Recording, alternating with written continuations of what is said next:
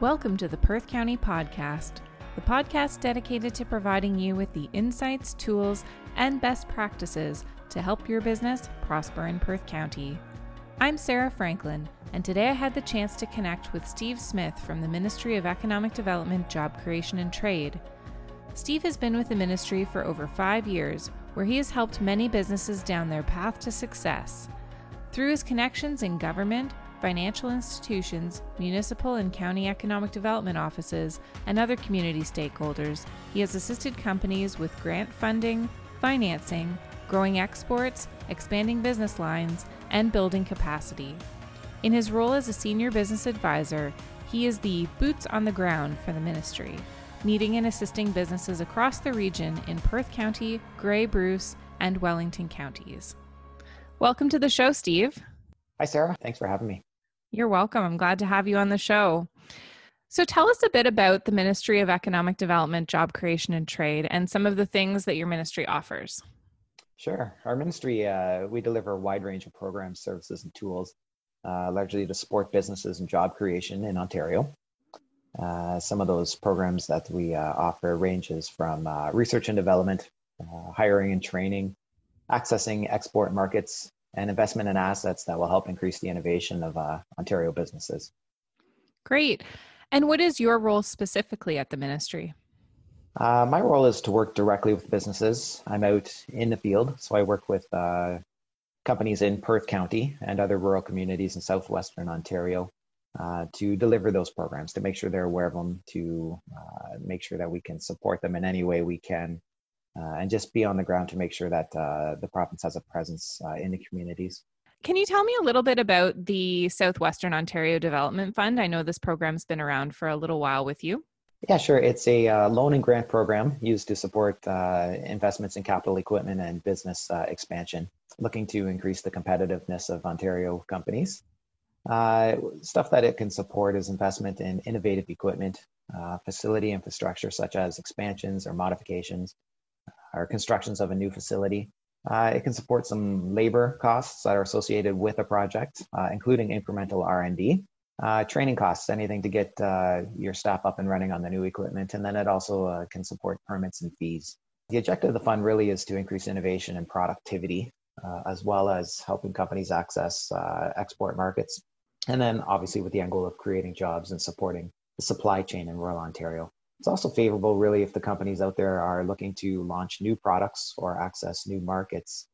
But yeah, at the end of the day, it supports increase in productivity for businesses in southwestern Ontario. So what types of businesses can qualify for this? Sure. Base level, you need to have 3 years of operating history. In rural settings, such as Perth County, you need a minimum of 5 employees. And you need to commit to increasing your workforce by 30% throughout the project. If your listeners are in a larger city center with greater than 100,000 people, then minimum 10 employees, and you need to increase your workforce by 5. Your minimum investment needs to be $200,000 if you're in rural, or $500,000 if you're in a city. And it's also not made for every sector. It's targeted towards certain sectors, and I'll kind of rhyme off what those sectors would be. It would be advanced manufacturing. That's where we see a lot of them, advanced manufacturing. But information and communication technology, life sciences, food processing. Out in Perth, we see a lot of food processing as well. And then tourism, cultural industries. Industries that wouldn't be eligible would be retail, personal and professional services, construction, primary agriculture, forestry and mining, academic research, and restaurants and hotels, unless they are really transformative or considered a regional priority. Okay. And what are the dollar values that are available through this program? How does that component work? Yeah, for sure. So for companies that have less than 100 employees or are in rural areas with a population of less than 100,000, they can apply for a grant. And this grant would be up to 15% of your costs. And again, typical cost would be the cost of the equipment you're putting in or any renovations or a new building that you're doing in. So 15% of those costs up to a maximum of $500,000. For companies that have more than 100 employees or are in city centers with 100,000 population or more, they would have access to a loan.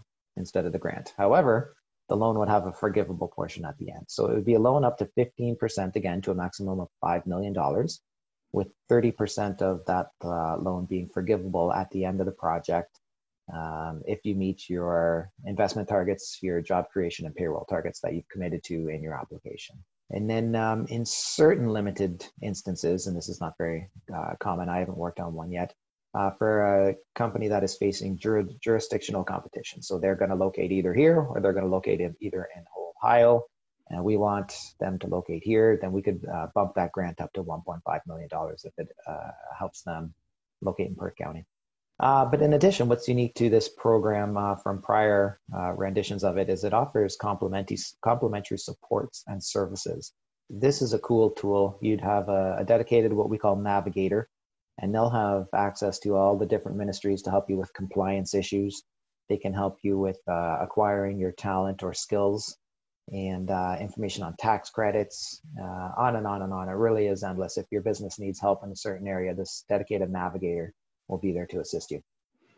That's great to have somebody walk you through the program. So what is an example of a project you've seen come through this program in the past? Sure. So this is a company getting ready to launch a product into the States. They had some demand, they had some prospects, and we're looking at getting some customers in the very near future.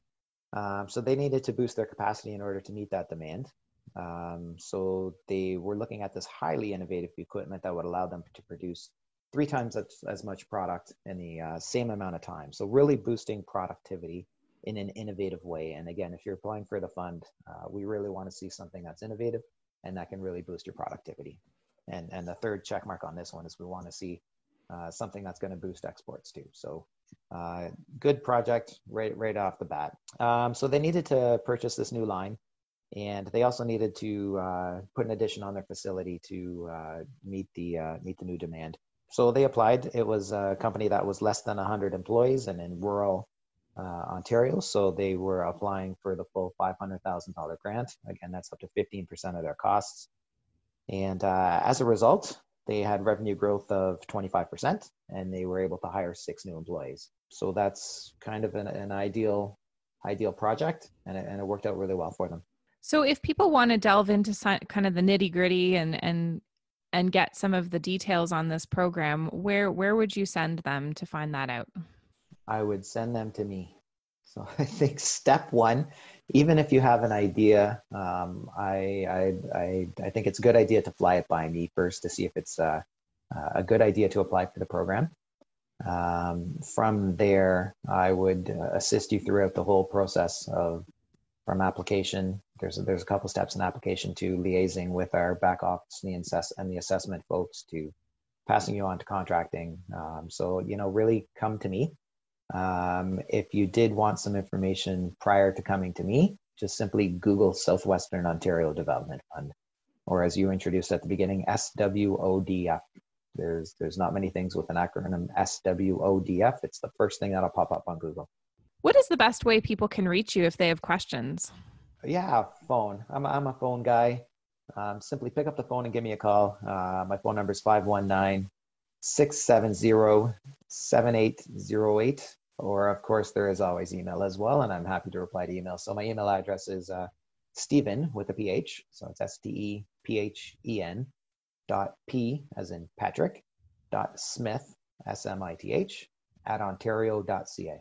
Is there anything else you're working on or any other programs that we should be watching for in the future?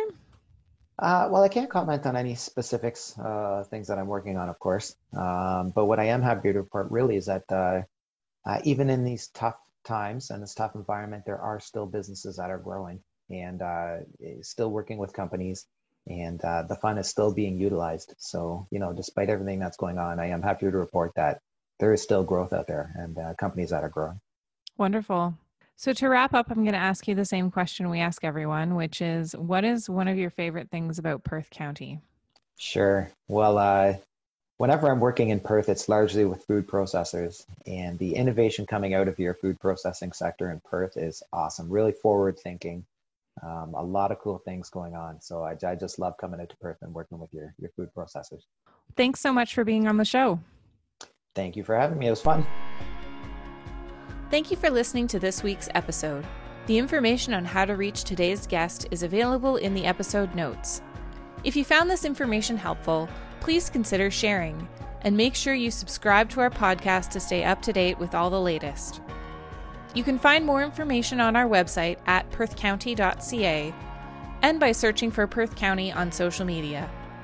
To reach us, send an email to ecdev@perthcounty.ca.